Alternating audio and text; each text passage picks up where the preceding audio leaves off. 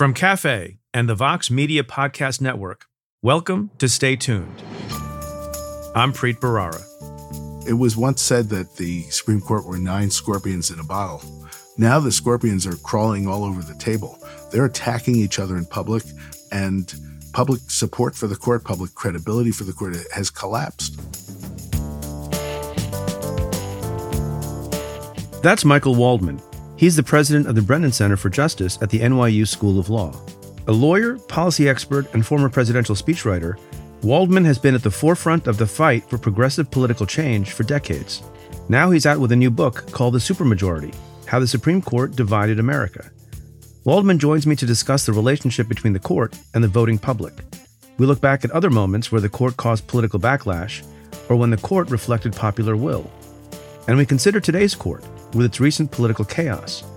Can anything be done to bring the court back from its current crisis of public confidence? That's coming up. Stay tuned.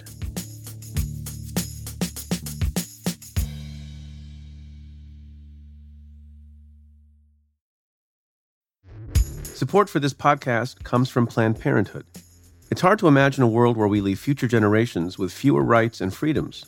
Since the Supreme Court's decision to overturn Roe v. Wade, politicians in nearly every state have introduced bills aimed at blocking people from getting the essential sexual and reproductive care they need, including abortion. Planned Parenthood believes everyone deserves access to care, and with supporters like you, they can reclaim our rights and protect and expand access to abortion care. Visit PlannedParenthood.org/future to learn more and support their cause. This episode is brought to you by State Farm. If you're a small business owner, you know that it isn't just your business, it's your life. And whatever your business might be, you want someone who understands. That's why you might want to check out State Farm Small Business Insurance. Why? Because State Farm agents are small business owners too, living and working in your community. That means they know what it takes to help you personalize your policies for your small business needs. Like a good neighbor, State Farm is there. Talk to your local agent today. Now let's get to your questions. So we've gotten a lot of questions this week, as you might imagine, about the indictment, the federal indictment of former President Donald Trump. Earlier this week, Donald Trump became the first former president in the history of the country to be arraigned on federal charges in a federal courthouse. And I have a few observations. One is just the entire tableau, the spectacle of it, was sort of surreal and jarring, and maybe you thought the same thing if you were watching some of the television coverage. Even more so than the first arraignment a few months ago in a Manhattan courtroom, the spectacle and the vision of Donald Trump in a motorcade with traffic stopped on the highways, slowly making a stately progression from where he was to the courthouse was kind of jarring, because we talk about how Donald Trump is just a private citizen and no one is above the law and everyone gets treated the same. And he's been complaining that he's not getting treated the same. He's getting treated worse. You don't see private citizens approach court in quite that way. I commented on social media that it kind of looks more like a sitting president proceeding in a motorcade to a State of the Union address. The historian Michael Beschloss, I think, put it best and expressed what I was thinking better than I did. He posted, quote, "This was the never-before-seen arrest of an ex-president on grave federal criminal charges. And because we in our free press have been barred from watching and hearing it in real time, the accused man managed to make it look like a triumphant motorcade arrival," end quote. Here's another observation and point that is, I think, worth repeating. And I've made some version of it before over many weeks, but I think it bears emphasis. One of the things you saw in the lead up to the arraignment, depending on which channel you were watching, is one of Donald Trump's lawyers, Alina Habba, defending the president in the same way that many others have, by calling the prosecution politically motivated, a witch hunt, some kind of railroading of the president on the part of people who have some kind of bloodlust from the beginning to pursue, prosecute, in his words, persecute, and convict Donald Trump and throw him into prison and prevent him from running for office again. What we are witnessing today is the blatant and unapologetic weaponization of the criminal justice system. If you look at the narrative of the last year and a half, and particularly the narrative that's set forth in the indictment, whatever you think about the merit of the charges, whatever you think about the strength of the evidence, whatever you think about the propriety of going forward based on the evidence that's at hand, This idea that there's some bloodlust on the part of Jack Smith or Merrick Garland or the career prosecutors that are in the special counsel's office is just ridiculous. If you look at the saga and how it unfolded, at every juncture, Donald Trump had the ability to prevent his future arrest. If he had given the documents back the first time asked, there would have been no prosecution. If he had given the documents back when agents came to his home, there would have been no prosecution. If he had given the documents back after a subpoena was issued asking for them, there would have been no prosecution. If he had listened to his lawyers again and again and again, who expressed concern, there would have been no prosecution. If he had not moved documents secretly, as recited in the indictment, to prevent one or more of his lawyers from finding them to produce them to the government, he would not have been prosecuted. So this is an example of a situation where I predict to you, no one had an interest or was in a frenzy to prosecute and indict Donald Trump. It's a messy business, and I think they do it reluctantly. But every fact along the way, every bit of resistance that Donald Trump showed, every bit of obstructive conduct that was done by Donald Trump puts the lie to this idea that there have been people in Washington and in Florida who have been single-mindedly pursuing a prosecution of Donald Trump from the beginning. That's not true. The facts don't bear that out.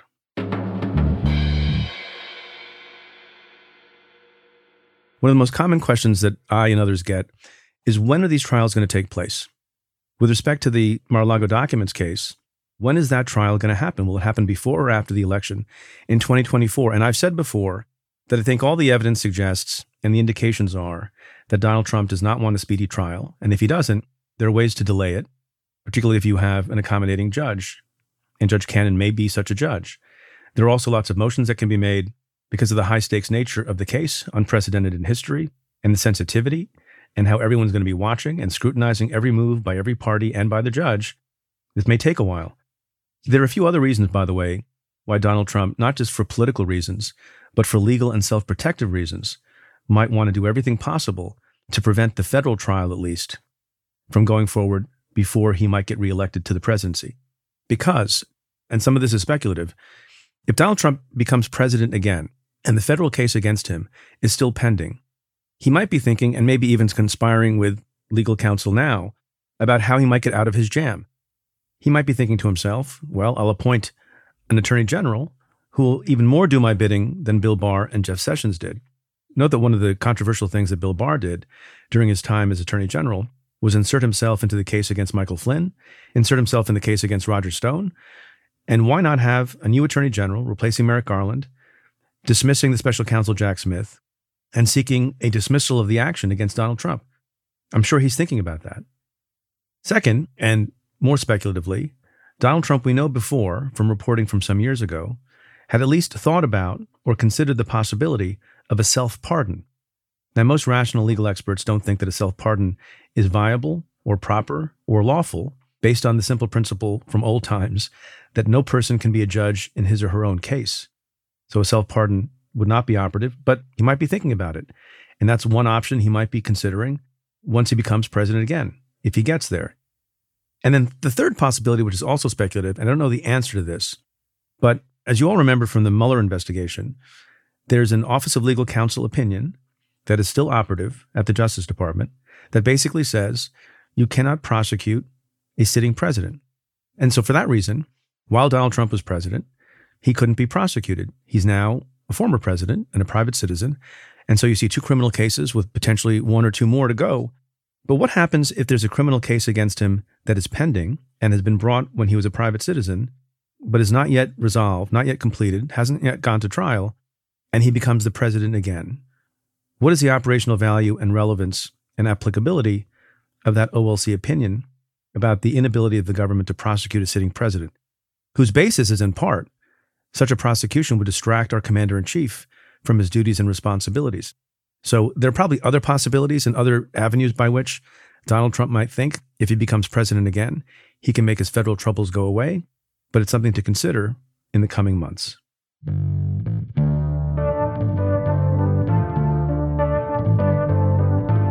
I'll be right back with my conversation with Michael Waldman.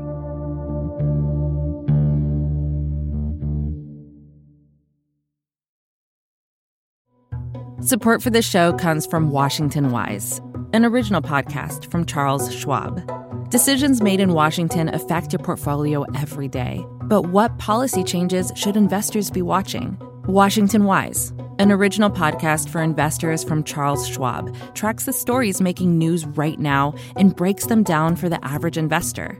Host Mike Townsend, Charles Schwab's managing director for legislative and regulatory affairs, takes a nonpartisan look at the stories that matter most to investors. He explores topics like policy initiatives for retirement savings, taxes, and trade, inflation fears, the Federal Reserve, and how regulatory developments can affect companies, sectors, and even the entire market. In every episode, Mike and his guests offer their perspectives on how policy changes could affect what you do with your portfolio.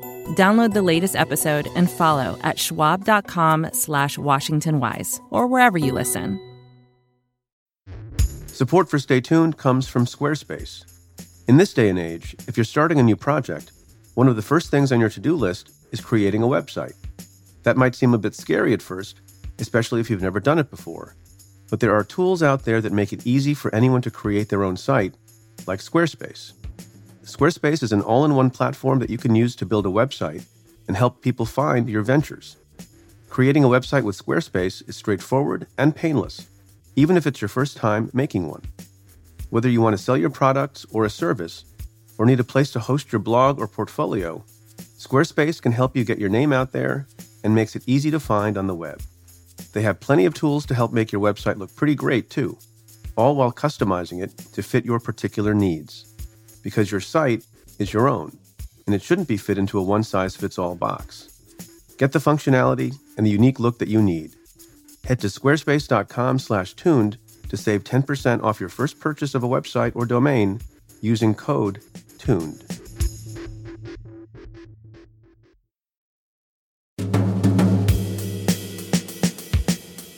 Last June, the Supreme Court issued a slate of controversial rulings.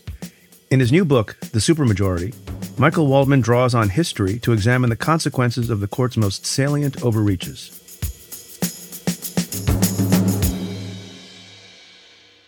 Michael Waldman, let me warmly welcome you back to the show. It is great to be with you. Not everyone gets the extra warmly, the warm welcome.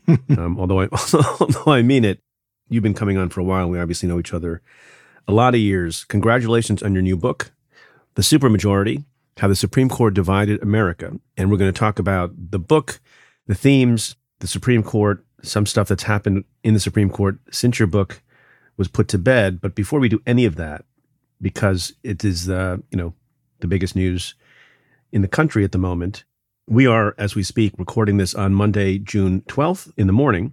And Donald Trump has been indicted by a federal grand jury in the Southern District of Florida. And I just wondered, because you are a smart man and follow these things from both a constitutional perspective, policy perspective, and every legal perspective, what your thoughts are on that indictment.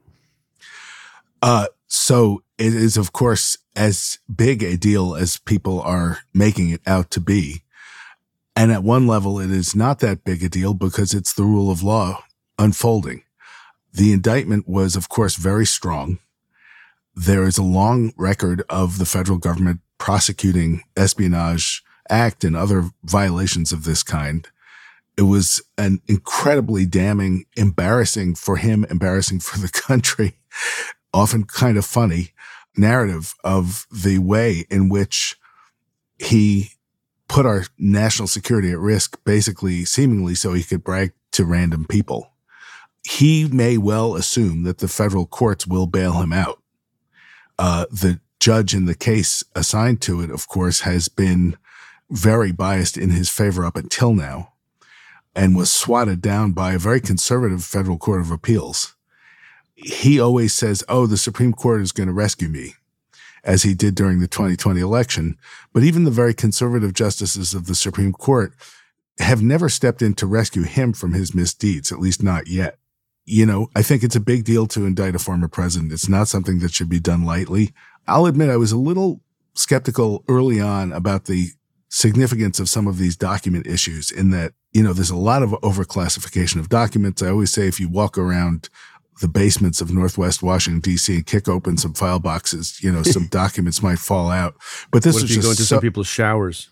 Yeah, but with chandeliers above the toilet. But this was so outrageous. in so many different ways that it seems like a very strong case.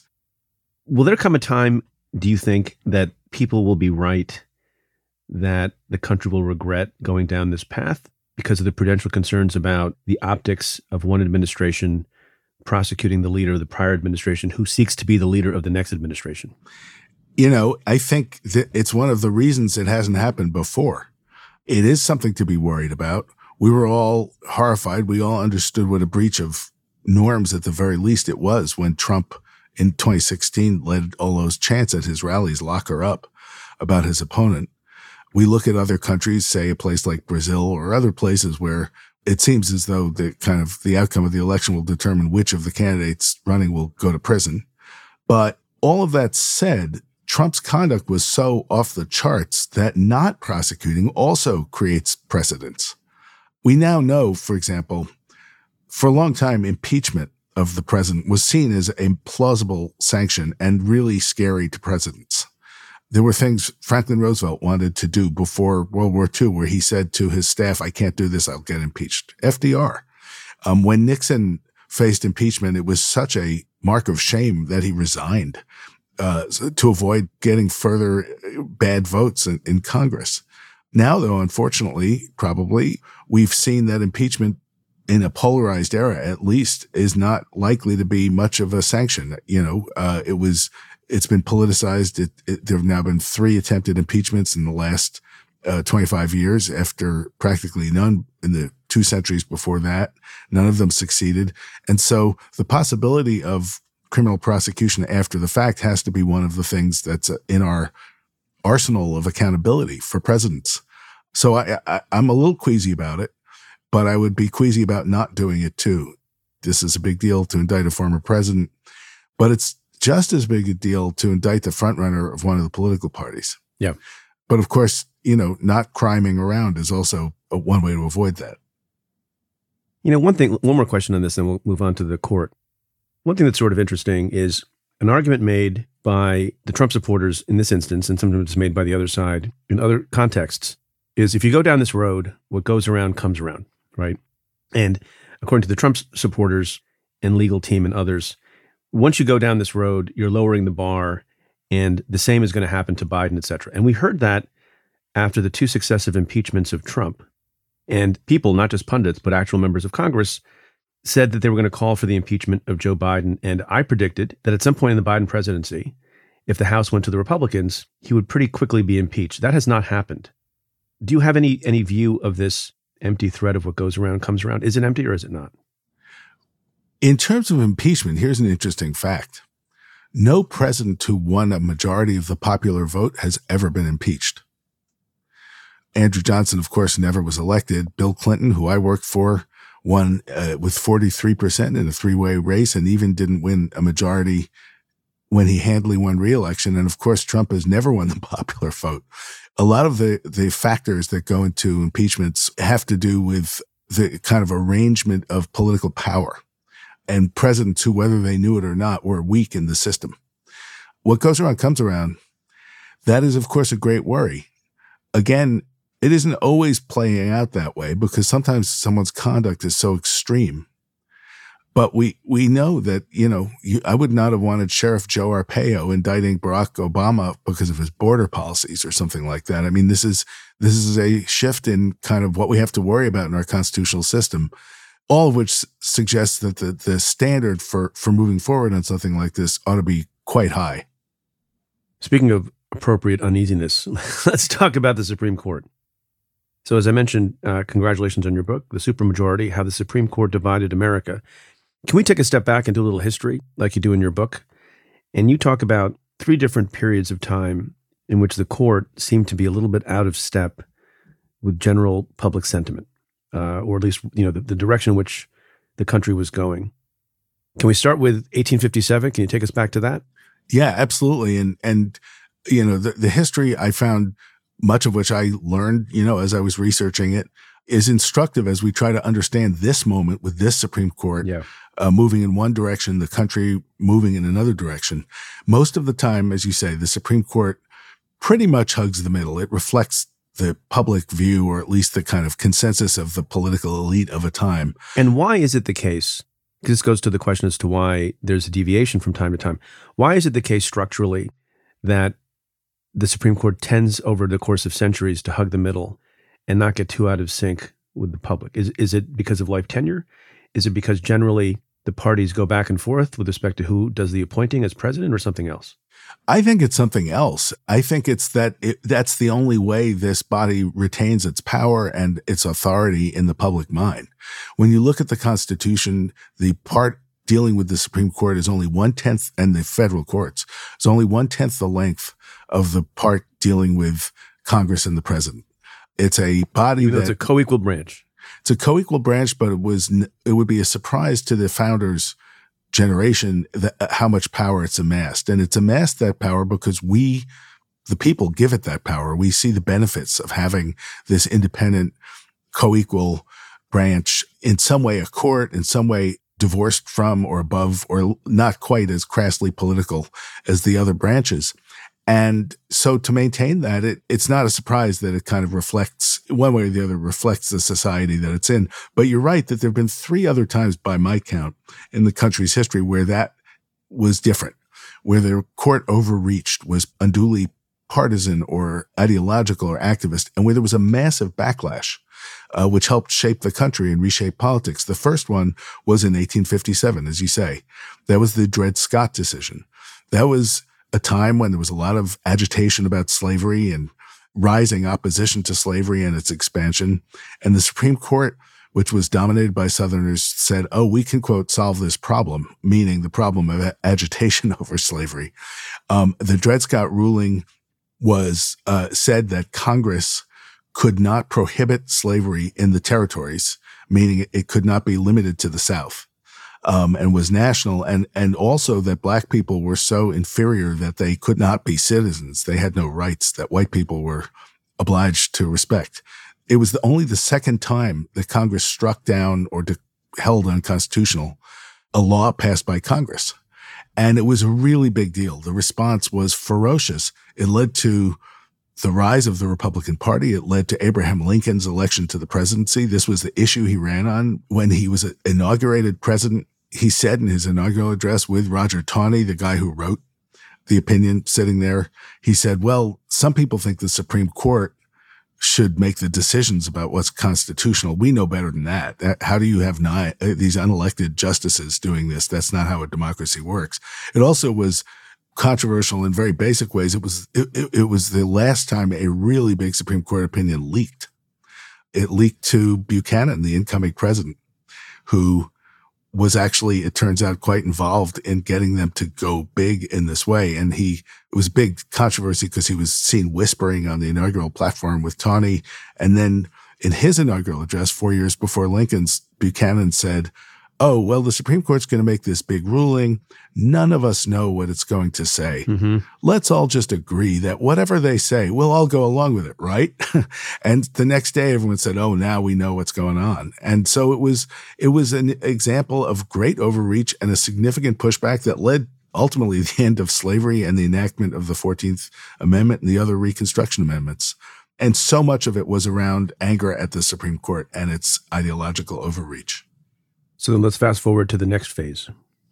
The next phase came especially at the beginning of the 20th century, the time of industrialization, the time of great inequality of wealth, the Gilded Age. And at that point, the Supreme Court, very conservative, saw its role as being to stop government and government agencies from being able to regulate the economy, to protect workers and women and public safety and things of that nature.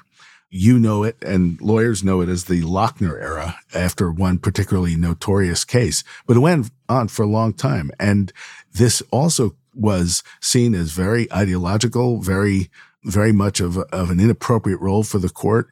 And the response to it was also quite clamorous, quite transformative. I had not realized that Teddy Roosevelt's 1912 presidential campaign, this was this epic election, where he was running against his successor, William Howard Taft, and Woodrow Wilson was the Democrat, and then Eugene Debs was the fourth candidate, the socialist.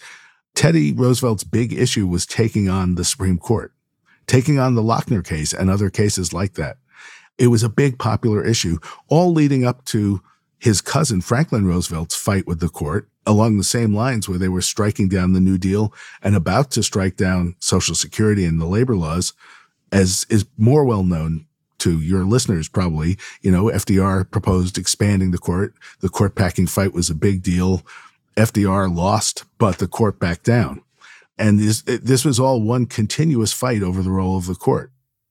So the first period that you referenced was one in which the court was further right, arguably, in the country. The second period, the same thing. And now you're going to talk about the third period. That was in the other direction, was it not? That was the one time, and it was actually the one time in the whole country's history where the court was to the left of the country, if you want to call it that, or where it was ahead of the country in terms of promoting rights and equality. And that would be the Warren Court and the years after the Warren Court. And as you know, I run the Brennan Center for Justice. It's named after William Brennan, who is one of the leaders of the Warren Court. And I revere so much of what that court did. It began with Brown versus Board of Education, which was an utterly necessary step to break the power of the segregationist white Southerners by overturning segregation. There were other key rulings of that nature, like the one person, one vote rulings. But there were so many rulings and there's so much social change happening in the country writ large that the court spurred and also reflected that in the end, that too created its own backlash in the sense that you had liberal judges imposing their own personal views and doing it with, loose kind of constitutional standards, created a backlash that we are still living through. So when you say created a backlash, that's a negative thing, although you think very positively about many of the rulings of that period, as do many others. What should have happened differently, or should something have happened differently so that we'd been in a better spot now? I'm not quite certain of how, if you had a godlike presence on the court, you would have done something differently. Should they have been more incremental in liberal change? I mean, I think in retrospect, they should have been more incremental. They should have tethered some of the rulings to more traditional legal arguments. The Griswold case, which was a really important case in terms of articulating the right to privacy, did it in a very notoriously fuzzy and sort of psychedelic way. Yeah, could you remind people? That the right to privacy was found in emanations and penumbras. From within the other parts of the Constitution, when it was actually quite possible to find the right to privacy from the actual text of the Constitution more than they did. And Griswold was about contraception. About access to contraception.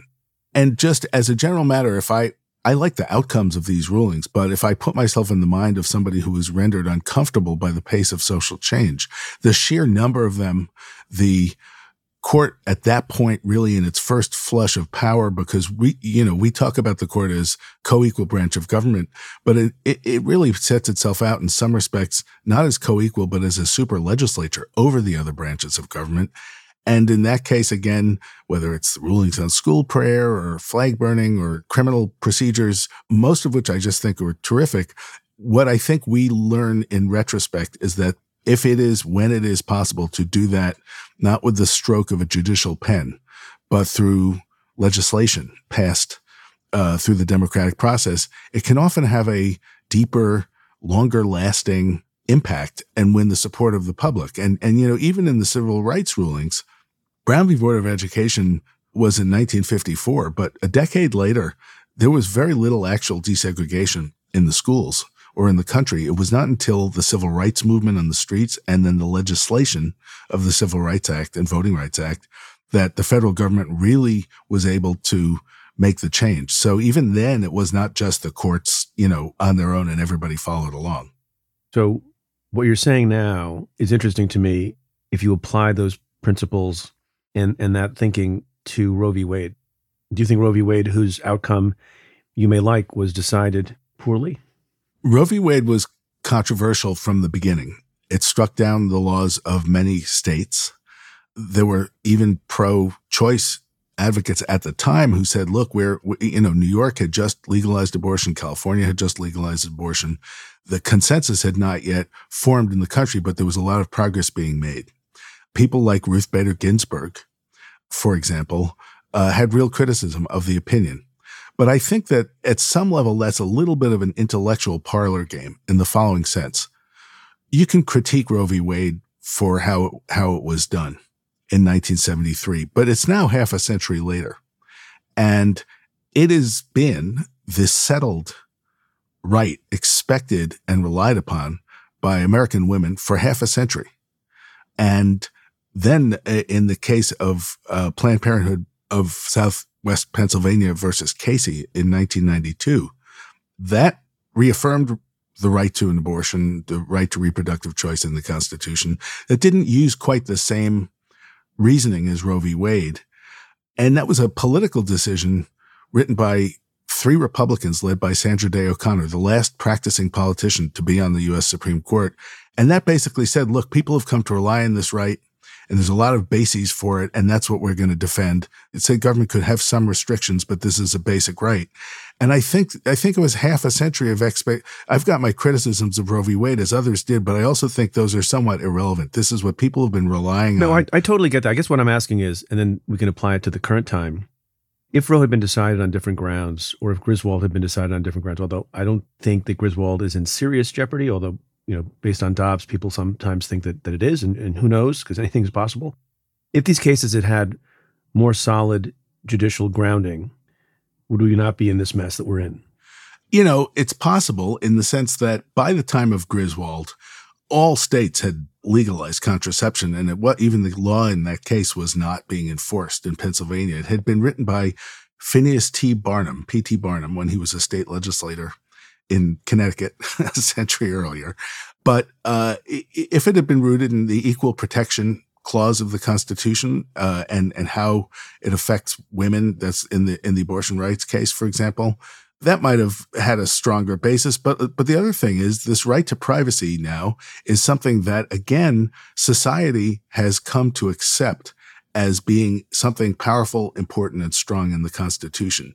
Marriage equality, contraception, the ability to have interracial marriage, all these other things which are now at risk because of the Supreme Court undoing Roe v. Wade, these are pretty, I would say, woven into the fabric of American life and people's expectations of what the country is supposed to look like. I'm going to ask you about one more area in this regard. Then I think you'll see what I'm getting at, because I have a big question for you at the end of this. With respect to affirmative action, one or more decisions from the early 70s, some people have said, and those are, by the way, are on the chopping block as well in this term. Some people have said, well, the focus generally in higher education and otherwise on diversity was a mistake, and it should have been more about recompense or some notion of making a class of people whole who had been discriminated against. And maybe that would have been stronger footing. What do you think of that? Well, because the phrase diversity, the use of diversity as the metric came from a Supreme Court ruling at a time of its maximum writ over our society, the Bakke case. And what was in some ways an offhanded linguistic turn of phrase then really shifted so much of how our higher education system and other things worked. Remember that in the affirmative action cases, which are coming up this month, where the Supreme Court is expected to, you never know for sure, is expected to say that you cannot consider race when assessing diversity. You cannot consider race at all in the higher education. What this does, again, is this is not something government is requiring. This is the way our system works. This is the way universities, private universities and public universities have wanted to do it. And here the Supreme Court would be coming in and saying, no, you can't. And, I view it in some respects as a kind of test of activism is the court coming in and upending how people are living their lives, upending how institutions are working. One of the things I write about in the book, this is not quite so much in the affirmative action context alone, but it comes from many of the things from that era of the 1970s, especially, and 1960s. The notion that the judges on the federal courts were these heroes who would be the guardians of our rights and make these big, bold rulings, and that's how you could get social change, steered a lot of liberals, progressives, liberal lawyers to view things in terms of rights, to view things in terms of lawsuits to be brought. Rights have a very binary impact that you have one or you don't, you're for it or you're against it, as opposed to finding ways through the necessarily messier political process. One of the things that happened was people on the left became, for a while anyway, too focused on rights and hoping the courts would rescue us. And on the other hand, they lost the muscle memory of how to organize and how to wage politics. Whereas on the right, they waged a multi-decade campaign to build public organizational and political support on these constitutional issues, first and foremost in the electorate before going to court. Yeah, and ironically, even though that support, after much effort and much expenditure of money and resources, is still the minority position on many of these issues, including abortion. Including abortion, including gun rights, and including a number of these other things. You're right that the for all this effort over many decades, it is still an entrenchment of a minority position, a faction of a faction that has captured the court now. And given that the court has this unusual place in our system, given that the Supreme Court is unelected, of course, but also lifetime tenure and has all this power, and has now been captured by what we have come to realize is a very well-oiled and actually well-funded political machine. Yeah. The opinions that they did last term in particular were wildly at variance with what the public wanted. I'll be right back with Michael Waldman after this.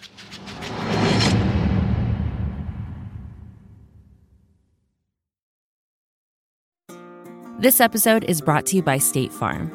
You've heard it before. Like a good neighbor, State Farm is there. But it's more than just a tagline, because State Farm agents are small business owners themselves who live and work in your community. And if you're in the market for small business insurance, who better to work with than an agent who understands what it takes? State Farm agents can help you create a personalized insurance plan that fits your small business needs and budget. Talk to your local State Farm agent today about small business insurance. Like a good neighbor, State Farm is there. So where I was getting at with all of this, the questions about the strength and the prudence of the foundation upon which some rights were upheld, whether it was privacy or other things, is the conservative wing of the court, and to the extent, 6 people can be a wing, is their approach now mirroring some of the errors that you suggested the liberals engaged in? In other words, relying on this vague idea of the major questions doctrine or a selective view of what history and tradition dictate. Are those also things that are going to be seen eventually to have been on soft footing, to be overturned and another backlash ensue the other way again? Or how do you think about that? I think so, and I think it's happening a lot faster than it did back then. Roe v. Wade was not particularly controversial when it came out. It's worth noting Brown v. Board of Education was very popular in the country, and for a long time, and remains. It was among white Southerners, it was unpopular, but it actually reflected the majority view in the country at the time. The current situation is that, as you say, first of all, this court has a 6-vote supermajority. It is not, generally speaking, in the business of trimming its sails or pulling back its ambitions, certainly in its first term of the supermajority. It is saying that it's making its rulings based on originalism. This is a pretty radical approach to how to talk about and interpret the Constitution. It's not the way it's been done before. I'm not sure folks quite realize the shift here. This is the idea that the only legitimate way to interpret the Constitution is to ask what it meant at the time of ratification, meaning, say, 1791 for the Bill of Rights. And that means literally, even if you get the history right, that you're governing our country now by the social views of property-owning white men at a time when women could not vote, when black people were enslaved, and so forth. It's a frankly and explicitly turn back the clock approach. And it was not until, this is not how the Supreme Court has ruled before. This is not how big decisions have been done for the last 2 centuries. The only 4 big originalist cases were Dred Scott, which sort of discredited it for a long time. The Heller case in 2008, which, as you know, as we've talked about, was the first time the court found an individual right to gun ownership. And then 2 cases last term, Bruin and Dobbs. So it's a new thing, and I think the implications of it are only now becoming clear. Could you address what is, I think, a deep, deep irony or a double irony in the analysis that you're providing about how the court has evolved. So on the one hand, in Bruin, these gun cases and other cases that we'll hopefully have a couple of minutes to talk about, the court has said, well, you have to look at what the history and tradition was way back in the day. At the time of the Constitution was written, and if there were laws with respect to abortion or with respect to gun ownership and use, then that counsels and guides and actually dictates what is and is not allowed today. Isn't that odd and or ironic that the methodology of talking about how these cases should be resolved is not the methodology that was used at the time of the founding? Right. At the time of the founding, they knew they were writing a constitution, that was for a changing, growing country.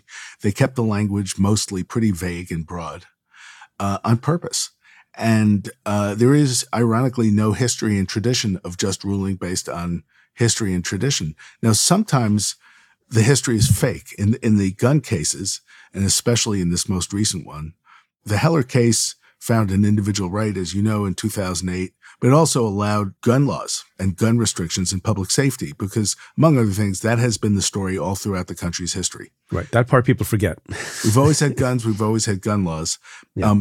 Scalia, who wrote that, was asked, what's the difference between you and Clarence Thomas? And he said, I am an originalist. I am not a nut. Right. But Clarence Thomas wrote the Bruin case. And the Bruin case says, in effect, that you cannot consider public safety when you're assessing the constitutionality of a gun law. Only history and tradition, by which they mean, was there the same law back in the colonial era or the founding era? It's that absurd, and it's going to put dozens and dozens of existing and longstanding gun laws at risk. You had in upstate New York, a federal judge ruled on New York State kind of passed a new law to try to put back in place its restriction on carrying weapons that had been in place since 1911, which to me is history and tradition right there. But there's a long history throughout the country of restrictions on carrying weapons and even bans on carrying weapons. That's unmistakable. So Thomas's history was kind of made up. But a judge in upstate New York said, well, 2 examples from the founding era is a mere trend. For it to be history and tradition, you need 3. And I can find no history and tradition of laws banning guns at sleepaway summer camps. Therefore, it's unconstitutional. Let alone, by the way, underground electric trains, which had not been invented for a century. It sounds like satire, but it's not. There's a deeper irony also, based on what you said at the outset. The history and tradition of the 3 branches, going back to the beginning, is that the court, as you pointed out, it's the provisions for the judicial branch are tiny compared to the others. The history and tradition was for courts to have less power than the assertions of power on the part of the right on the court now. Is that also an irony or not? It is. And now I would say both liberals and conservatives tend to forget that history. For most of the country's history, judicial restraint was a progressive value. What they really wanted the courts to do most of the time was get out of the way. I think that the period of the Warren Court and its aftermath, when the court was advancing rights, bedazzled liberals for decades afterwards when the actual facts of what the courts were doing would not have supported it. Conservatives for decades talked about judicial restraint, talked about activist judges. Now that they have their supermajority on the court, that's all gone out the window. So one of the things that I hope happens is that liberals, progressives rediscover the tradition of making a coherent and unembarrassed argument for judicial restraint. Because if we think that, I do not think the answer for us should be to pine for a day of 6 liberal elitos on the Supreme Court.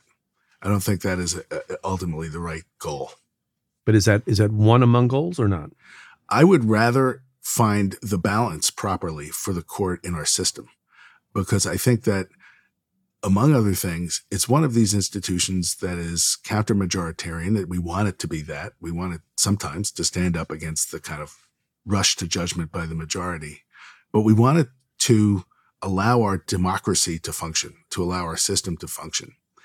And it's one of these things, like so much of the Constitution, where things that have been in the Constitution for a long time and were acceptable and often quirky idiosyncrasies, over time they can become more and more problematic. I would say the Electoral College being an example of that, or the imbalance in the Senate. When they created the Senate, the biggest state, which Madison and Hamilton and those folks knew was a problem, but the biggest state was 7 times bigger than the smallest state. Now the biggest state is something like 50 times bigger than the smallest state in population.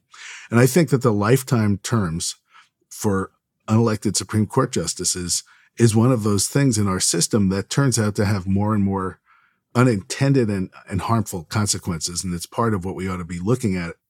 Part of the answer here is, I would argue, some reform of the court itself. Let's talk about what is going to happen going forward. Let's stick with guns for a moment.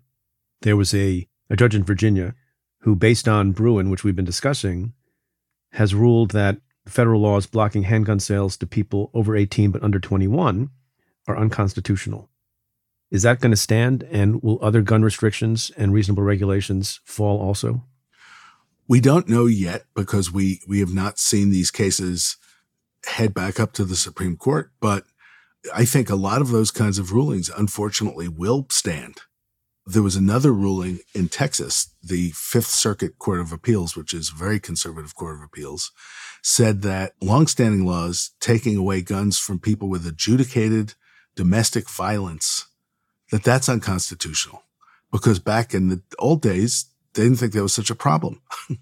It literally says that. And I think it's even conceivable the Supreme Court could try to push back a little bit on that one. But I think that the impact of the Bruin case, which didn't get as much attention as Dobbs, understandably, because its impact, first of all, it was the day before Dobbs, but its impact has not fully played out yet.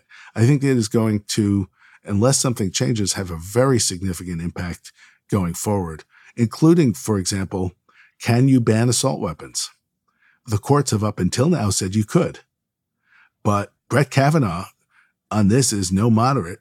He says it's a violation of history and tradition. So I think that we will have discovered that even as gun violence is rising and public desire for stronger gun laws is also once again rising, that for the first time, the courts are going to be a significant obstacle. We had Noah Feldman on the podcast a few weeks ago to talk about the First Amendment, the Free Exercise Clause, and the Establishment Clause. Do you agree with him that we're moving in an unfortunate direction on those issues too? I will say with great certainty that I'm probably less knowledgeable on the religion aspects of the First Amendment than most of the other things that are going on right now. It's always been a conundrum in that the First Amendment both prohibits establishment of religion and also protects exercise of religion. And a lot of times, those are intention often. Those are intention. And the courts have a lot of different ways of balancing it. It's been a bit incoherent in the past, but this court and its supermajority is very, very intent on putting forward a pro-religion, pro-Christian approach to things. And you see it in case after case. The rise of Amy Coney Barrett to the Supreme Court as one of the 6-vote supermajority is seen as a breakthrough for religious Christians in the Christian conservative legal movement, in she was not a regulatory scholar. She was not a former government official. She came out of a very intense conversation about religion in the Constitution and is seen as a breakthrough nominee in that way. So I think there's some truth to that. And one of the things that happened in the last term is there was a case involving a football coach in Bremerton where the majority opinion was made it sound as though he was sort of off in a religious reverie on his own, like a Norman Rockwell painting, with a beam of light coming down. And it was terrible that he'd been penalized for this. But then Justice Sotomayor in her dissent included photographs which showed that he was actually staging a pageant in the middle of the field with all the players kneeling and cameras and everything like that. It was indicative not just of the intensity on the religion issues, but also the lack of trust within the court. One of the things that happened over the course of the first full term of the supermajority leading up to the 3 cases that I focused on last year is it was once said that the Supreme Court were 9 scorpions in a bottle. I think that was actually the title of one of Noah Feldman's books, but it had been said about an earlier Supreme Court. Now the scorpions are crawling all over the table. They're attacking each other in public. The Dobbs decision, of course, leaked. We learned about Ginny Thomas's insurrectionist adjacent activities. And all of this during the period when they were girding themselves for these really big rulings, and public support for the court, public credibility for the court has collapsed. I want to talk about something you mentioned in your book and that has been the subject of debate and discussion more recently than before. And I have come over the last few years to the view that, yeah, term limits might make sense. That's true for a lot of reasons. Among them, that over the longer term, you don't get a court that is so out of whack with what the political leadership of the country has been just by happenstance, right? We always point out Carter had a 4-year term, single-term president, had 0 nominees to the Supreme Court. Trump, also single-term president, had 3. And the luck and fortuity of when someone passes away or chooses to retire has an outsized effect on the makeup of the court. So you talk about term limits in your book. And as you point out, most plans would limit justices to an 18-year term. And then you write this: nominations simply would matter less. True, candidates might feel compelled to say whom they would choose, thus effectively adding Supreme Court justices to the ticket. That might worsen politicization, or it might just bring the politics into public view. Term limits would help demystify the Supreme Court. Justices are government officials, not mysterious wizards empowered to divine the meaning of the past. End quote. Is there any possibility this will come to pass? I think more than one might think. And part of the term limits proposal that I think makes sense, which would especially, I hope, drain some of the poison from the confirmation process, would be to give each president an appointment, a nomination every 2 years, regular appointments, is one thing that is often put forward as part of a term limits proposal. Yeah, and the math on that works, right? So if you have 9 justices, each for 18 years, there would be a vacancy every 2 years once you stagger them? Eventually. In other words, it would expand the court for a little bit probably, and then it would subside back down to 9. And as you know, 9 is not in the Constitution. It's not a magical number. Yeah. No. It's, term limits is widely popular, interestingly, among Democrats and Republicans. It reflects a fairly basic sense that nobody should have that much public power for too long. If you think about George Washington limiting himself to 2 terms, that was the same idea. And it's more widely held than I think folks realize. As you may know, I was a member of the Presidential Commission on the U.S. Supreme Court appointed by President Biden in 2021. And, these government commissions, they're kind of often set up to make sure nothing happens. And in our case, we were literally instructed at the outset, publicly instructed not to reach conclusions. And we didn't. Here was a government agency that worked exactly as intended. But something pretty interesting did happen. We heard from dozens of public witnesses from left and right, and some were for court expansion and others were against it, and some were for an ethics code and others were against it. Over and over again, though, the witnesses said, "Oh, but I'm for term limits." There's a wide consensus for it. Now, if it really started moving, would it instantly get polarized? I'm under no illusions about that. You could certainly do it by a constitutional amendment. I think you could do it also by statute. But one way or the other, I think it is an idea that whose time has come, even if it's not quite in visible view yet. You allude to this in what I just read, but it's an interesting thought experiment to see what it would do to campaigns. It would do away with apathy on the part of people either on the right or the left on the court, because you go into an election, unlike the last one, because we knew Ruth Bader Ginsburg passed just before an election. But ordinarily, you just don't know. Is my guy, if he gets elected, going to have 3 noms or 0 noms or something in between? If you know to a mathematical certainty that the next president is going to appoint 1 or more justices, that becomes a central theme in the campaign, does it not? And is that, as you mentioned, is that good or bad? I think it may be inevitable because it's there already. If you remember, Donald Trump announced a list provided to him by the Federalist Society of who he would consider for the Supreme Court.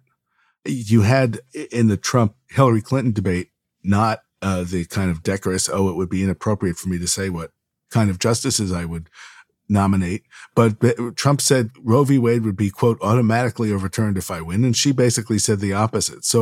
But you still don't know. So let's go back to 2016. And there are people who call themselves progressive who said there's no difference really between the corporatist Democrats and the corporatist Republicans, which is a crock of nonsense. But if you knew that Justice Ginsburg was retiring, or a progressive, a divided court, which you might see happen under this, reform regime of term limits we're talking about, you could have a circumstance in which you have a 5-4 court And you know, because you know in advance, that the liberal or the conservative, the deciding vote, whichever direction it may be, is necessarily retiring in the middle of the next president's term. That motivates people to vote for their person even more. And isn't that a good thing? Yeah, I think it is. I think it makes it demystified. I think it wouldn't bother me if that were the consequence. It makes it demystified. It makes it clear these are government officials with a lot of governmental power. They're, as you quote from the book, they wear robes, but they're not wizards. They're not religious figures. And I think it would be part of putting the Supreme Court in its proper place in our system. It's also, I tell a lot of the stories of the history. One president who did not have any naturally occurring vacancies on the Supreme Court was Lyndon Johnson. But he managed to finagle 2 justices off the court by persuading them to their resign. Resignations, right? Yeah. So, that's, but you can't rely on everybody to be as wily and aggressive as Lyndon Johnson. Well, would Johnson have been able to get rid of Clarence Thomas? Well, one of the questions right now is, given that John Roberts is somebody who does seem to care about the Supreme Court as an institution, at the very least about its public credibility and arguably its public approval ratings. And you see that, in some of his cases that he... Well, the recent case out of Alabama, right, on the Voting Rights Act. Why he is not simultaneously using that same view to say to Thomas, what we've learned, what the public has learned is really hurting our credibility. This is not just an ethics question. This is an extreme example. This guy, Harlan Crow, was subsidizing Thomas's lifestyle, bought his mother's house. If you saw that in Albany, you would know that was kind of basic core Tammany Hall style corruption. Why Roberts is not pushing harder to get the Supreme Court to adopt an ethics code, for example. Barack Obama met with Ruth Bader Ginsburg, but never quite got around to asking her to step down. So it does depend on the personality of the president. But I think bringing the court into line with what its role ought to be, rather than as a supernatural body over our whole political system, is a good idea. You've said some version of this already in our conversation, but in the book you write, quote, above all, liberals must fall out of love with the Supreme Court, end quote. Hasn't that basically already happened? It has, but it has to stick.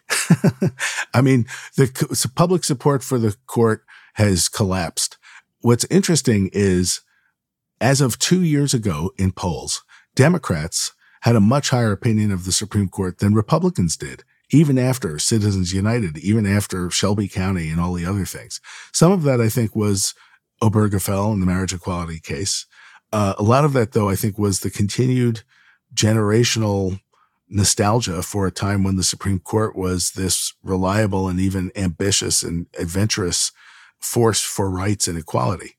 And so I think that it's really a question of how people envision fighting for change and fighting for the goals they have. The courts have a role, but sooner or later, winning in the court of public opinion has to be the result, has to be the goal. And one of the things that we saw in response to Dobbs, especially, is already the backlash is much fiercer and faster than it has been in a long time. The midterm election, where Democrats control the White House, usually the party controlling the White House does poorly in a midterm. That's just one of the laws of Newtonian physics in our politics. The Democrats had the strongest midterm in decades for a party in control of the White House. One of the main reasons was abortion rights and a response to the Supreme Court on Dobbs, and also fear over the health of our democracy. But even more noteworthy to me, more visibly, and that was all despite high inflation and crime and other issues that were things people were talking about. The Wisconsin Supreme Court election. As you know, most states elect Supreme Court justices. Whether that's a good thing or a bad thing is a different issue, but they do. And in April, there was an election for Supreme Court justice in Wisconsin. The electorate in Wisconsin is usually very closely divided between Democrats and Republicans. The legislature is very gerrymandered, so it's not so divided, but the electorate is pretty evenly split, including for these elections for judges. It went from an evenly split electorate to an 11-point win for the more liberal candidate. political scientists will tell you that's an earthquake. That just doesn't happen. And if that suggests a continued backlash against the court and its extremism and conservatism, that can help shake the politics and reshape the country too. And so I think even in response to the Supreme Court, the organizing we've seen among abortion rights advocates and others gives a sense that the court of public opinion is who they're appealing to. I think the gun issue needs to be next, in the sense that I don't think people realize just how radical that ruling was and how big an impact it's going to have as we try to deal with mass shootings and other things like that. Michael Waldman, congratulations again on your book. Thanks for your insights, and I'll talk to you soon. Thank you.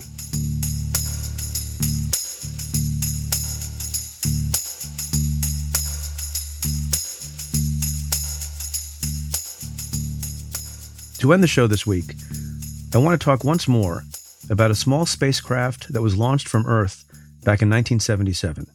That spacecraft was Voyager 1. You may recall that a few months ago, I quoted from the eloquent message then President Jimmy Carter left aboard Voyager 1. Recently, I was reminded of the so-called pale blue dot, a photo of planet Earth taken by the Voyager 1 spacecraft in 1990. Many of you have likely seen it. It shows Earth from a distance of 3.7 billion miles, and as the name suggests, it makes our home planet look like a tiny blemish against the vastness of space. The picture was one of a series of 60 taken by the unmanned space probe as it looked back toward Earth for the last time. Voyager 1, by the way, is now 15 billion miles away, and it remains the most distant human-made object in space. Who was responsible for the picture being taken? None other than Carl Sagan, the renowned astronomer. At the time, Sagan was working for NASA as part of the Voyager imaging team. It was his idea to capture the image of Earth from the farthest possible vantage point. As explained on NASA's website, Sagan and other members of his team, quote, wanted humanity to see Earth's vulnerability and that our home world is just a tiny, fragile speck in the cosmic ocean, end quote. Of course, other pictures have served a similar purpose. Many of you will recall Earthrise, the photo taken on the Apollo 8 mission in 1968. That became one of the most famous photos in history, and according to some, helped spur the modern environmental movement. But the pictures taken from Voyager 1 were the first to show the Earth in the context of the full solar system, in all of its smallness. Sagan went on to write a book titled Pale Blue Dot, A Vision of the Human Future in Space, with his wife and documentary producer, Anne Druyan. I'll end by sharing this passage from their book. Quote, look again at that dot. That's here. That's home. That's us. On it, everyone you love, everyone you know, everyone you ever heard of, every human being who ever was, lived out their lives. The aggregate of our joy and suffering, thousands of confident religions, ideologies, and economic doctrines, every hunter and forager, every hero and coward, every creator and destroyer of civilization, every king and peasant, every young couple in love, every mother and father, hopeful child, inventor and explorer, every teacher of morals, every corrupt politician, every superstar, every supreme leader, every saint and sinner in the history of our species lived there, on a mote of dust, suspended in a sunbeam. The Earth is the only world known so far to harbor life. There is nowhere else, at least in the near future, to which our species could migrate. Visit, yes. Settle, not yet. Like it or not, for the moment, the Earth is where we make our stand. It has been said that astronomy is a humbling and character-building experience. There is perhaps no better demonstration of the folly of human conceits than this distant image of our tiny world. To me, it underscores our responsibility to deal more kindly with one another and to preserve and cherish the pale blue dot, the only home we've ever known. End quote.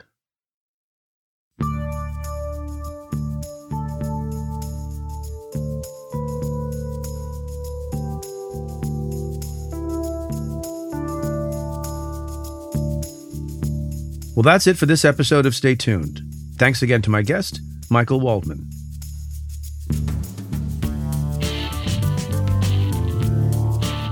If you like what we do, Rate and review the show on Apple Podcasts or wherever you listen. Every positive review helps new listeners find the show. Send me your questions about news, politics, and justice.